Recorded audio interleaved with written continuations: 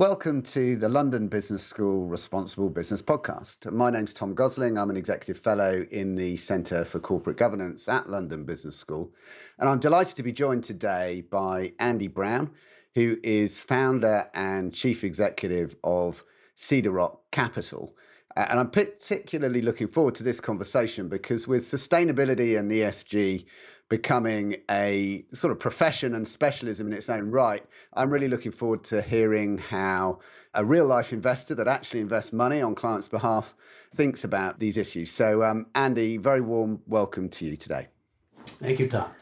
So perhaps to start off with, Andy, could you just tell us a little bit about Cedar Rock Capital so that we can understand your investment philosophy and what you're aiming to achieve for your investors? Sure. We started in 2002, and what we do is based on something I started at another firm back in 1996. So we've been doing this for 25 years and doing it at Cedar Rock Capital for nearly 20 years. We are long-only investors in quoted equities. And we specialize in companies that generate high unleveraged returns on their underlying capital employed, which implies that they would make high returns on equity even if they didn't use any debt finance and they were financed 100% with equity. We specialize in high return businesses that we think are capable of growing while maintaining high returns on the capital that they reinvest to grow. So it's a pretty specialized, it's a very narrowly focused activity. And we characteristically own maybe 20 or sometimes fewer stocks. They characteristically are not capital intensive. They typically have a lot of repeat kind of business, recurring revenues or repeat business rooted in customer loyalty. They're typically not strongly cyclical. They're pretty predictable because we're fairly modest about our own ability to predict the future. So we are interested in companies that adapt to the future but are not subject to violent change.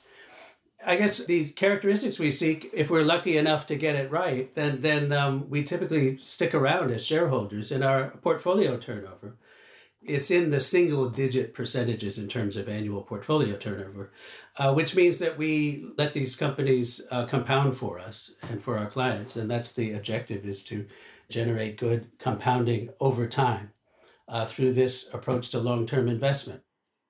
And I think another point, as I understand it, is that you now run a closed fund, so you're not in the business of marketing for new capital. Is that correct? We stopped recruiting new clients I think back in 2005. And the point was that we had a properly sizable business, and that once we'd achieved that, we thought it would be churlish to devote loads of our time and attention to endlessly recruiting more assets into our business, and that we really wanted, the reason we started the business and what we're doing this is that we want to focus on investment. So we look after and interact intensively with the clients that we have, but we're not forever seeking to add additional clients, because that's a distraction that we don't think our existing clients or we should saddle ourselves with. I mean, the reason I just wanted to sort of bring that point out was that in many respects, I think your motives around sustainability are extremely pure. I mean, I think there's some cynicism sometimes that some funds use sort of burnish their sustainability credentials in order to gather new assets and attract new clients, whereas actually you're not in that position, and you're an extremely long-term investor. And one of the things that sort of interested me is that I'm fortunate enough to be on the mailing list for your excellent, both insightful and amusing annual letter to your investors. And this year, the theme of sustainability featured quite strongly throughout what you wrote. And you actually invited a piece by an old friend of yours, Peter Knight. Could you just explain who Peter is and why you particularly asked him to contribute to your letter this year? Peter is an old, a long-standing personal friend of mine. And he is the co-founder and runs a company called Context, which is a consultancy that advises corporations on what their sustainability strategies might be or how to communicate their strategies. He founded that thing in the late 1990s. So we wrote about sustainability quite a bit in our letter this year, because clients are just bombarded with sort of information and requests from their own principals and constituents and so forth, and they want to know what we have to say about this. And I thought it would be interesting to have Peter sort of write a potted history of ESG as a contribution to our letter. And there's a little symmetry here because 20 years ago, he asked me to write a piece about socially responsible investing for a publication that he put out for the clients of Context. And I entitled it The Oxymoronic World of the Socially Responsible Investor. And this, right. Back then, social responsibility was, I think, the investment aspect of it was sort of disinvesting or declining to invest in things deemed objectionable. Mm. And so in the piece, I kind of noodled over the concept a bit. It might be easy if you could just have a list of what's objectionable. You could just avoid that. But I remember just looking into it and thinking, take the sort of the center of the investment universe, which would be risk-free government bonds. Mm-hmm. And, if you think of UK gilts, if you actually subscribe to a new issue of gilts, you're providing money to the UK government, which itself procures nuclear weapons, and it may build hospitals and schools, but it also sponsors a state lottery that might be deeply objectionable. So it was sort of like, wow, if you take the sort of risk-free center of the universe, and even that, if you were really sticking to your principles, and your principles objected to certain activities of the UK government, wow, well, where are you? And I guess the other kind of thing that gave me an occasion to ponder is that disinvesting or declining to invest in something doesn't deprive that activity will not stop just because you have decided not to participate. So it was to be clear about it that, avoiding things, it doesn't amount to boycotting them or actually altering their business prospects, but you might do it to feel good, which is great. Everyone should do, I think within reason, people should try to do what makes them feel good. But it is not a world-changing activity necessarily, and it shouldn't be confused with a world-changing activity, particularly if it were to distract you from really trying to change the world, if that's what you're trying to do. Yeah, I mean, someone explained it quite nicely to me the other day and said that, we shouldn't confuse a sort of disinvestment with a consumer boycott, because actually, if there's a consumer boycott of 10% of your customers, then actually that's probably revenues that you've just lost and you're not going to replace. Whereas actually that's not the case with equity investors. You can normally find someone who's going to pick up the investment. And so just to finish it, I had asked Peter to contribute this because he has all this perspective. He's been around. He's been doing this for 40 odd years. So he was sort of tracing the history and, of the environmental movement and Rachel Carson's book, Silent Spring, back in the 60s and so forth. But I think an important turning point was, and I'll quote what he said, he said that the ESG companion's crowning achievement has been to co-opt a phalanx of financiers eager to set standards and to sell and trade ESG labeled indices, products, and derivatives, with ESG supporting and verification industry led by the big four accountancy firms in its wake. I mean, it was sort of like, I think the financial services industry, very broadly defined, sees in this a big opportunity, and that has helped propel it onto the to top of mind for asset owners. Our kind of clients, pension funds or endowments or foundations. People who own assets but don't necessarily do the detailed investment thereof. They hire managers like us to do this. Well, they're being bombarded with this because you can see on all fronts the financial services industry is just full steam ahead on ESG.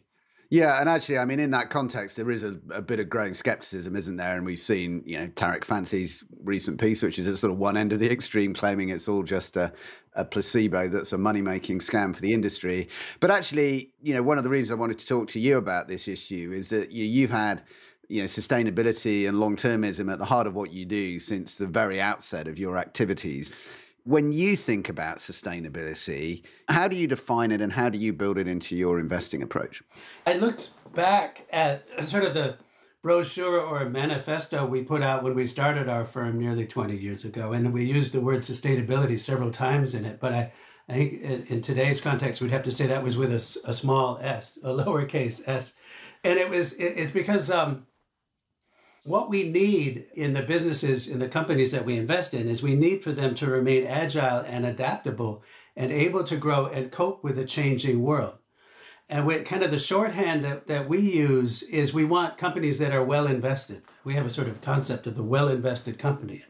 And by that, we mean not just a company that makes the capital investments to keep its physical assets in shape. In fact, with the businesses we invest in, that's a fairly comparatively minor activity because they're not terribly capital intensive.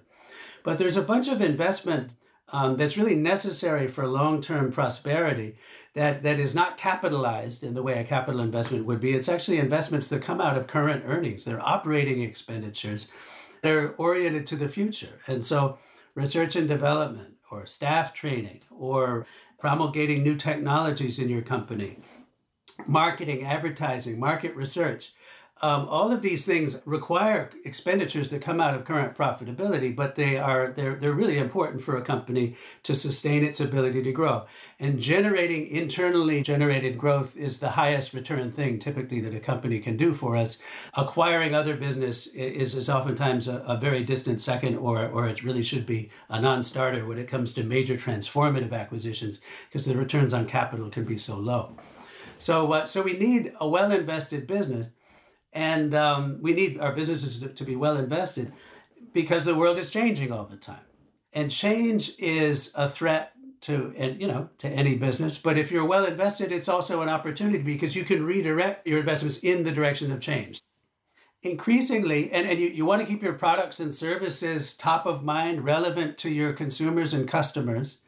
And if you look at your consumers and customers and look at, this is sort of hackneyed, but look at millennials and Generation Z consumers. And these people, I think the oldest Generation Z people are 24 by now, and the oldest millennials are into their 30s. These people are more than half the world adult population. I mean, these people are consumers, these people are voters, these people are your colleagues, employees. They're rising into middle management of every organization. They do have a bunch of sustainability concerns, but they're concerned about where do your raw materials come from.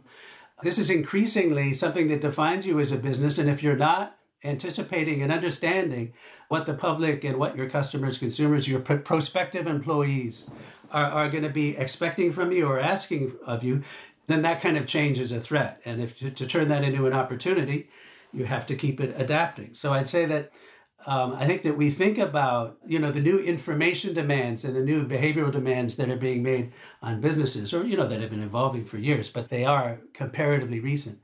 That this is all part of serving your customers well and meeting their expectations and trying to anticipate their expectations. So it has to do with sustainability in every possible use of the word. What's really interesting about that answer to me is that you're really grounding this discussion about sustainability in what's going to help support long-term value creation in the business by reference to its adaptability, its ability to respond to changing consumer and employee demands. Whereas actually kind of what we're seeing today increasingly is almost a start from a list of social problems, whether that's sort of environment or inequality or diversity. And the question almost being asked, not how do you need to respond to these in order to create long-term value. So how should businesses be responding to that? And are there any sort of ESG issues that crop up time and again for you in the businesses that you invest in? Oh, well, that's a great question, because I think an important development in the ESG sort of movement was the United Nations Agenda for Sustainable Development, which they came up with in 2015, setting out 17 sustainable development goals, which include 169 targets of various sorts. And there's a lot of expectations out there. And the question is, which ones are really relevant to business in general, and which are relevant, to a particular business? I guess first thing to say is every business is different, and that's fine with us because we know our businesses very well, because we only at any moment own fewer than a couple dozen of them. And so we make use of all of the financial reporting and disclosure and all the information that we can collect on companies. The ESG movement has generated a whole lot more reporting that we can have a look at. But I think that for us as long-term investors, that what we focus on are both ESG measures or non-ESG measures, various financial ratios, various developments in how a company's balance sheet is working or its access to finance, etc. How does this relate to the company's strategy? And I think that when it comes to, sort of ESG matters, I think that you can pretty quickly see a small number of matters, oftentimes of an environmental nature, that are really important to a company's ability to operate and ability to continue to attract consumers and customers and to comply with mushrooming official expectations and regulations and so forth. So what we care about is really what relates to a company's strategy and its pathway to continued prosperity.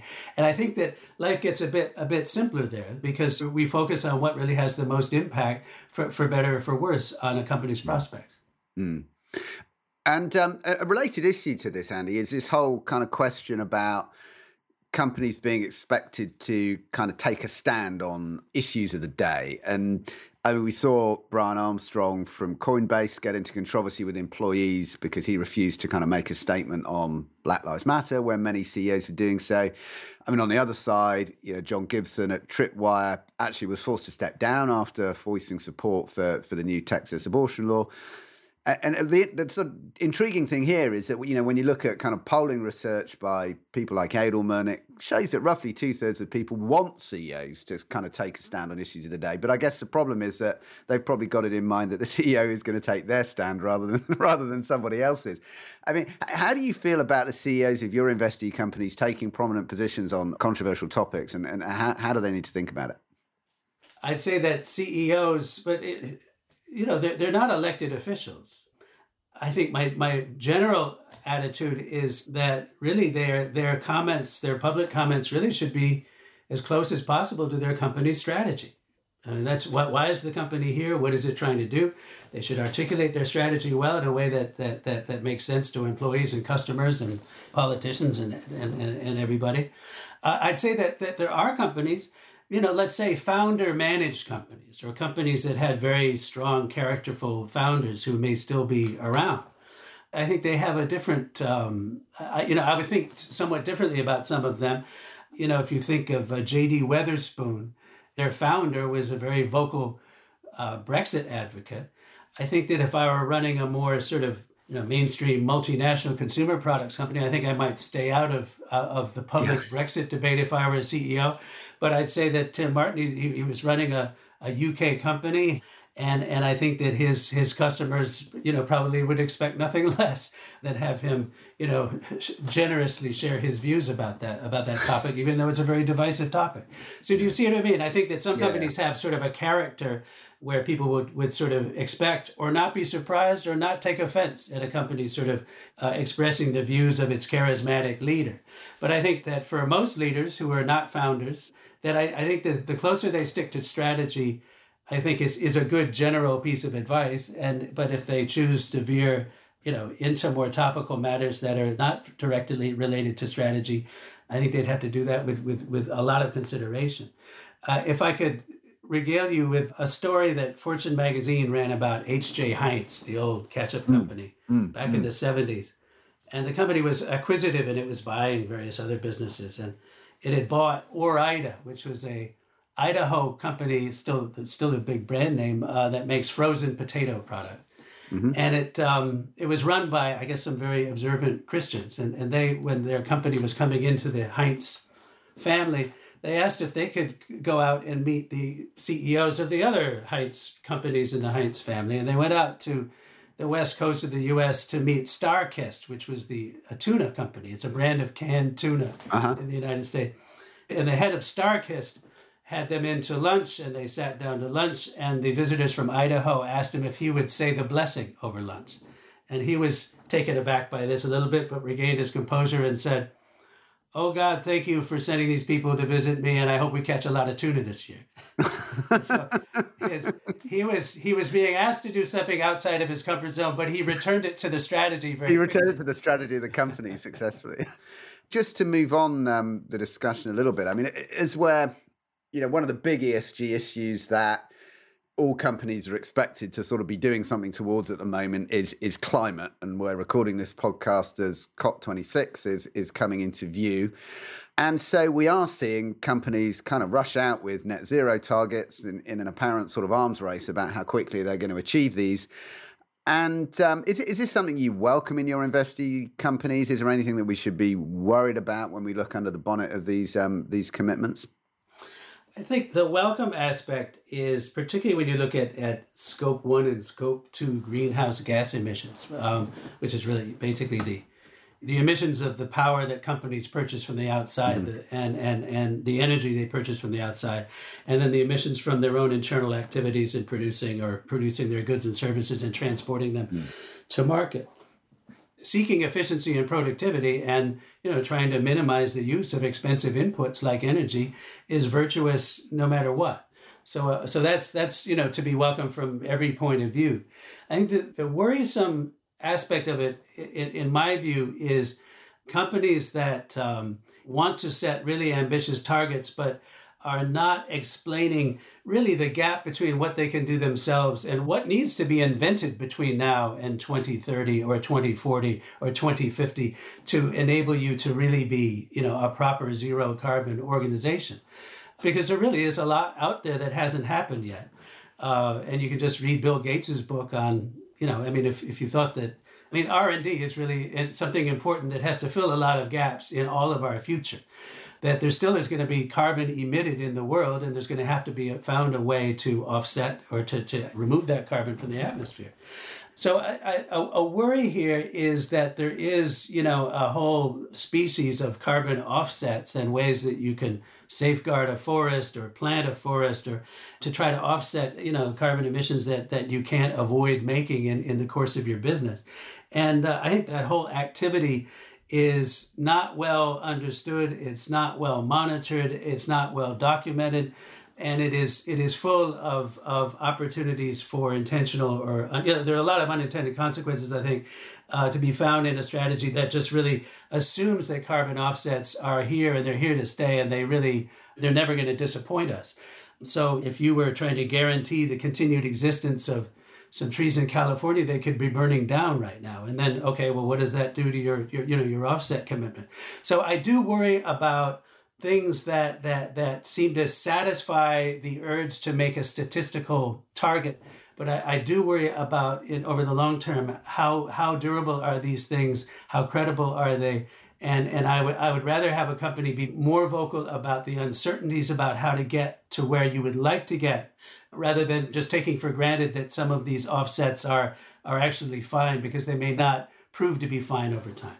Yeah, I have to say, the more I read about carbon offset markets, the more I think that they're potentially just a complete kind of fiction when it comes to sustainably reducing carbon. And I guess that kind of brings me on to a question about, the role of investors in this whole kind of race to net zero.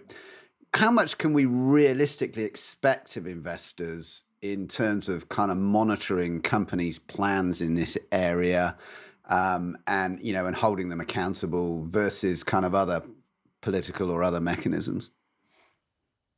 Let's see. In monitoring plans, I think that, you can see that in the investors and financial services regulators, there's a huge push for disclosure by companies, and that the quantity of disclosure on all these fronts has been multiplying. So I'd say that investors have certainly, succeeded in vastly increasing the disclosure in the world.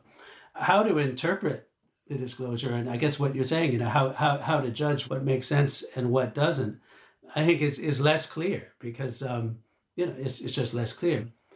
If you kind of rephrase the question on, because it's like on monitoring and making sure this stuff happens, I think it's like monitoring is monitoring, but is this going to change the world?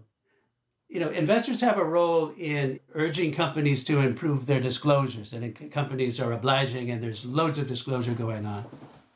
Changing the world, and is that enough? Are publicly quoted companies enough to change the world? And I think the answer is no. I guess it's called the tragedy of the commons, that the atmosphere belongs to everybody, and it therefore belongs to nobody in particular. And it really does take governments to direct, preferably in the most efficient way and the least complicated way possible, how people are going to treat the atmosphere. This is not within the gift of companies, or they're not going to be able to solve it even with the best efforts. It requires governments. It also requires changes in behavior of consumers. You've got, the customers and consumers of a company who are also voters. And unless the voters find government measures that they can support and believe in to change the world, and, perhaps, contribute with their own behavior or voluntarily or abide by an increasing cost of their carbon productive activities. Unless that happens, the world is not going to change, I think, to the degree that people want it to change. Yeah, yeah. Yeah, that seems pretty clear, doesn't it? I mean, I'm not sure I'd go as far as Tariq Fancy went and said that actually all of these efforts are entirely counterproductive, but I would agree with you that they're clearly of themselves not enough. And I think this kind of brings me on to one of the areas where, I mean, you talked about this kind of whole industry that's growing up around measurement, around reporting, around assurance. And, we've seen PwC announce hiring 100,000 people to look at this area. So they clearly see a business opportunity there. One of the tools that investors kind of rely on to make some of these judgments is the use of ESG rating agencies. And you said in your letter that you don't use rating agencies, and I'm just interested in why not. I mean, one reason that we don't use them is that they look at all sorts of aspects of, a company's activities and operations and distill this into a measure or, a numerical measure of ESG virtue or falling short of ideals and ranking companies. There's a lot of subjectivity that goes into an index, as I have found out, because I'm part of a group that gets consulted on a tobacco transformation index that's supposed to look at sustainability in the tobacco world. So I see how the sausages are made. It's what you decide to measure, how you decide to measure, and then what weightings you give those different measures as you build up to an index number gives rise to all sorts of possible outcomes. And there's loads of academic research that shows that different ESG rating agencies, the same company, comes out very differently from different rating agencies, and that actually additional corporate disclosures of ESG information, they serve to widen rather than to narrow the discrepancy between their ratings amongst rating agencies, which is kind of the opposite of what you see with credit rating agencies, is that the more disclosure companies have, the credit ratings tend to be fairly close one to another. We can see this sort of tower of subjectivity in ESG ratings, and is this useful to us? Well, it's not. I think that people who really are looking for something useful in terms of ratings like that are sort of asset owners, or investors who are not organized to engage in the companies in which they invest. They're not organized to know and understand them and in any kind of detail. It's very time-consuming company-level work. But that's what we do for a living. And so I think that we're able to determine which ESG matters are really relevant, and crucial to a company's strategy. We can focus upon those. We can focus less upon things that are less directly relevant and that we're just sort of in the background of how the world works. But if you're an asset owner, if you're a pension fund with all sorts of different managers and all sorts of different investments, you're not organized to do that, and you want someone to do it for you. I think in our letter we said this ESG rating industry is in its infancy or in its rowdy adolescence. It's just not something that we would use anyway, but I think that this is very vexing to people who really need things like this. They're not getting it. Yeah. If you want to know about the credit quality of the credit ratings of all of your fixed income portfolio managers, you can get this information if you're an asset owner and try to figure out where risks are moving around. But I think this ESG, either you have to really understand intimately and decide that you really endorse the methodology of one of these agencies. But the extent to which I've seen ESG reports on companies that I know well, I've found that they oftentimes, get the wrong end of the stick or attribute a lot more importance to sometimes trivial matters than I would. Similarly, we don't use proxy voting agencies either because we study our companies, we interact with whoever the relevant board committees or chairman or whatever for the various items that come up for proxy votes. We make our investment decisions and we also make our governance decisions. To us, it's indivisible. So we wouldn't delegate that activity to outsiders. And, so I think of the ESG ratings as sort of an outside activity that we just are not going to delegate outside our firm. Yeah, I do like your analogy. I mean, having had a rowdy teenager who's now grown up into a very engaging and sophisticated adult, I'm going to choose to take the optimistic interpretation of that, and maybe these kind of ratings will become more useful in future. And as we get into the final stages of this conversation, I would like to then bring it back to some specific examples in your portfolio to just look at how all of these things come together. One of these is Unilever, which is a company you've invested in for a long time. And they are generally considered a leader in sustainability, which they've put at the center of their business, including linking it to their compensation arrangements. As an investor, how do you feel about the fact that they are investing, quite a lot of time and resource in this area? And, could there come a point where you'd think, oh, it's too much? Okay, well, first thing I should say is I'm not commenting on the investment merits or otherwise of Unilever at this moment in time or of any other company. I'm not here providing investment advice or investment opinion. But just our experience as investors with Unilever is, I'd say that, yes, they do proclaim their ambition to be a leader as a sustainable business. They do have, if you want to think about ESG matters that are very directly connected with the company's strategy, they are major users of packaging materials. They are major users of commodities like palm oil. They have something to say about animal testing, and so do their consumers when it comes to, cosmetics and so forth. So, I mean, there are a number of these matters are very close to the bone at Unilever, and I think that it is very relevant to their strategy and their continued relevance to consumers, customers, employees, prospective employees. This is their business. I don't think that this is a flight of fancy just because, it happens to make them feel good. It's not like sponsoring an opera house, if you see what I mean, that may reflect the whimsy of a senior executive. This, I think, is very close to their strategy. But the other thing that I'd say is that they are completely committed to proving that their business model drives superior financial performance. And they're there to be judged on both measures. So I think that they're not sort of saying, look at all the good stuff that we are doing and aspire to do, and we really don't want to talk about anything else. They also want to be accountable for their financial performance because that's what their shareholders expect, and they're not ducking that. I'd say that a lot of what they're doing is just very close to their strategy. If you want more sustainable packaging materials, for example, or that have a higher recycled content, or if you want to have paper bottles, that somehow, can get plastics out of the world of transporting liquids, that yes, as you're trying to kind of prime the pump of your supply industry to supply this stuff, it may cost more than the conventional materials in the early phases as the supply base scales up. But again, you're trying to make advantage out of this for yourself, and it's something you can brag about to your consumers. It's something, it's something that you obviously would want to, if you're going to do a slightly more expensive route of packaging that is more virtuous, then you certainly would want to package the products that resonate most with consumers who would care the most about that in the first instance with these. So, I mean, Unilever has a brand of vegan personal care products called Love, Beauty, and Planet. And so, of course, their plastics are recycled and their bottles look a little more cloudy than a pristine virgin plastic bottle. And they explain that and they make a virtue out of that. And you would expect them to. So, I mean, commercial advantage is also something that you can pursue even as you're pursuing all these other things. If Unilever were allocating billions of euros of corporate resources to real fundamental out there basic research in sequestering carbon from the atmosphere, well, if a long shot like that were successful, that'd be wonderful for the world, but its chances of success might be very, very low. It's probably not the best use of Unilever's corporate resources.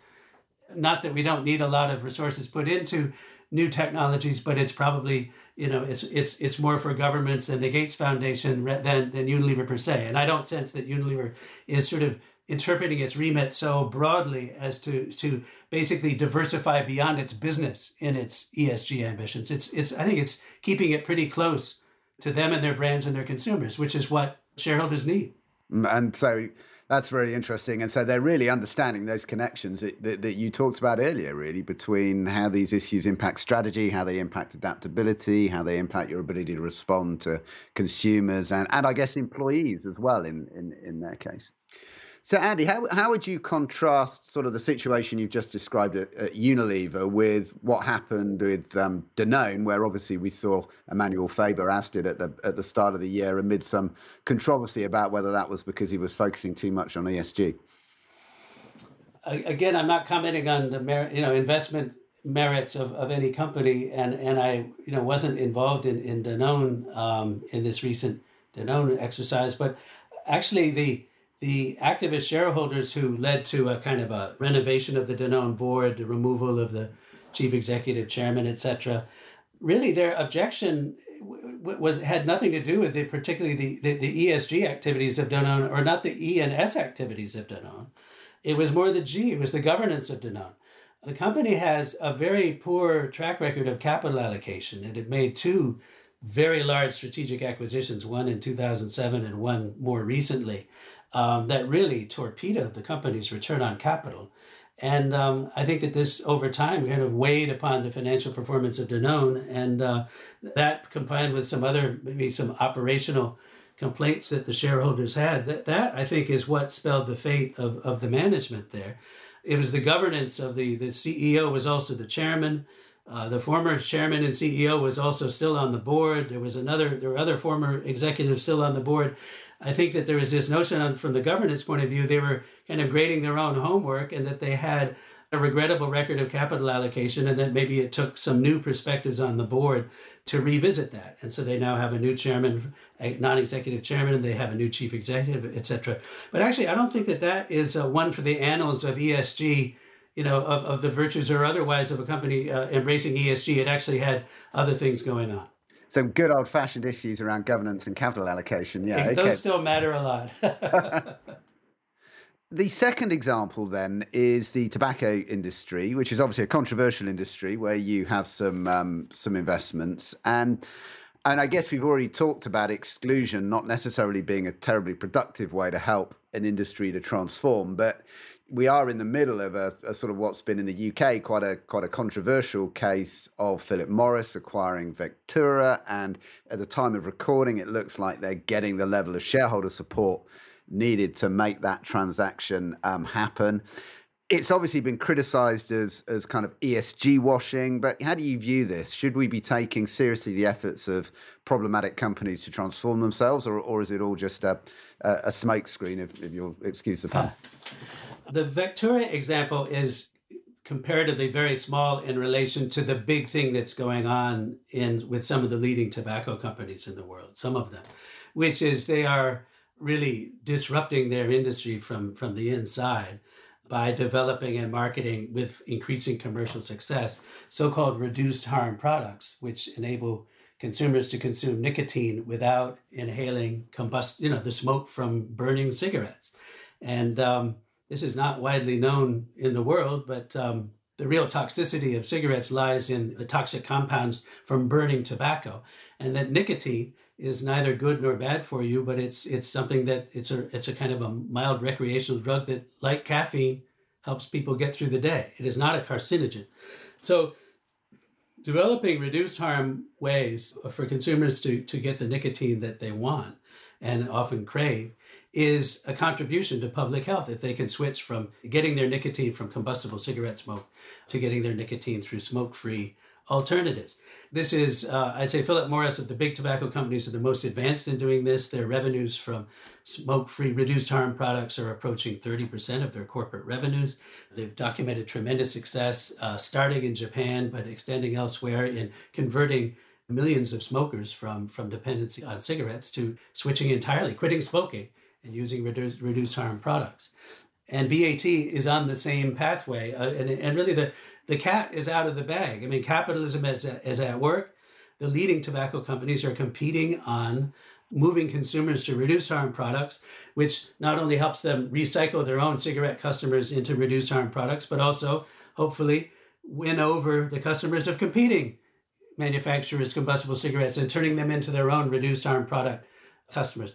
This is a battle for commercial advantage, and it's a big opportunity. And it is something that is tough on the big tobacco companies that have not invested in the formidable amounts in R&D product development, endless experimentation, trial and error that it takes to commercialize e-vapor products, heat not burn products, which is Philip Morris's major activity, and then things like nicotine pouches, and sort of that don't even involve tobacco, but enable consumers to through putting something under their upper lip, they can get some flavor and they can get some nicotine. So that's happening. It's transforming. The leaders of the industry are transforming themselves and seeking competitive advantage over competitors who were less well invested, if you will. BAT's U.S. subsidiary Reynolds came out with, I think the Premier was the first smokeless tobacco product in the U.S. That was back in 1988.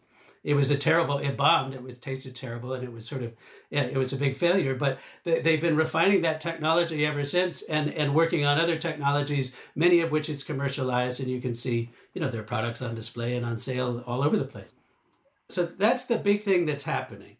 Now, by the way, when I refer to the leading companies, I'm not referring to the world leader in tobacco, which is China National Tobacco, which is owned by the Chinese government, which is the biggest cigarette producer in the world, which doesn't seem to be terribly interested in disrupting cigarettes. And since China is a closed market, it can pretty much shield itself from this thus far.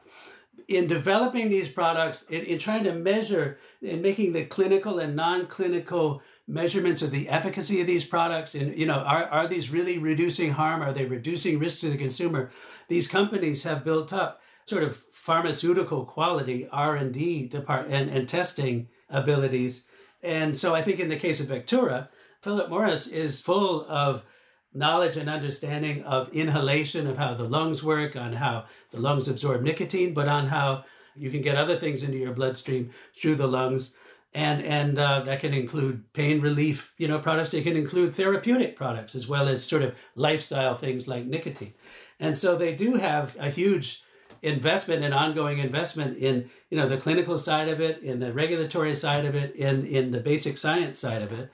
So I think that, going for an aerosol inhaler business is actually adjacent to the work that is at the forefront of Philip Morris's transformation of itself from a cigarette company to, in the first instance, a nicotine company to a company that may do things beyond nicotine. So I'd say that if you talk about ESG washing or whatever the term was, I mean, that would imply that you put a picture of daisies on your website and hope that everyone ignores that you're really a coal miner. Well, this is like, they're upfront about, we're a cigarette company that's trying to convert our smokers and everybody else's smokers as quickly as possible. We're also a technology company because the whole effort to do that has been a phenomenally expensive investment in science, an ongoing commitment. And so there are, businesses and activities that are adjacent to the expertise that Philip Morris has built up. And one of them would be Vectura. So I think greenwashing is not as if Philip Morris is saying, well, look at this nice thing that helps people deal with asthma today and ignore all the bad stuff that happens to some of our consumers. I think they're just sort of saying, well, this is us and we're changing. And I think they're actually forcing, it's sort of the opposite of ESG washing. They're not trying to distract anybody from anything. I think they're kind of forcing the issue that there are a lot of public health people in the EU, in the European Commission, in the World Health Organization, who would refuse to have a conversation with a scientist from a tobacco company. But actually, there's a lot of science that resides in tobacco companies, particularly those that are trying to commercialize reduced harm products. So there are debates in the public health community, and I think this may sort of force some of them further on. You'll see that there are public health people who think that this is terrible. So I think it's almost like the opposite of ESG washing. It's actually, hey, let's really look at the good and bad and the reality of what's going on here, rather than trying to distract the world with something. Yeah, it's interesting. And that connects back to what you were saying earlier about, climate change. And let's just be honest about where we are and where the gaps are and what we're going to do about it. And it's a really fascinating perspective. Just to finish off, Andy, a final question I'd like to ask you is just where do you see all this going? How do you see the future for ESG and sustainable investing? And what do we need to be looking out for? I think the next big thing is this UN climate conference in Glasgow in November. We will see how close are politicians to playing a more primary role in trying to regulate emissions. How close are they to doing that? And they, of course, will all profess their loyalty to the idea. Or how much are they really trying to kind of pass the buck to other parties like the corporate sector and sort of maintain plausible deniability if the voters, say, hey, wait a minute, you're trying to drive up my petrol prices, the politicians could deny that they're doing that. We'll see how that kind of sets the tone as far as, is this going to continue to be a very rhetorical battle of narratives that are not fully rooted in practical steps that could change the world? So I'm afraid that's what we have to look forward to is I don't think we're going to get clarity on anything, but I think that's in our future is really how much will this be a rhetorical and kind of symbolic effort that will involve a hell of a lot of reporting and measurement and consulting and fee gathering and all sorts of activities by the financial world, by the accountancy profession, etc. But how will this actually connect to a widespread change in consumer and industrial behavior, the type of which probably has to have some help from a government intervention into the world of carbon. So, Andy, this has just been such an incredibly informative and enjoyable discussion. I want to really thank you for your time. And for listeners, please do click on the subscribe button so that you can get other episodes in this series. And thank you very much for listening. Andy, thank you. Okay, good to see you, Tom.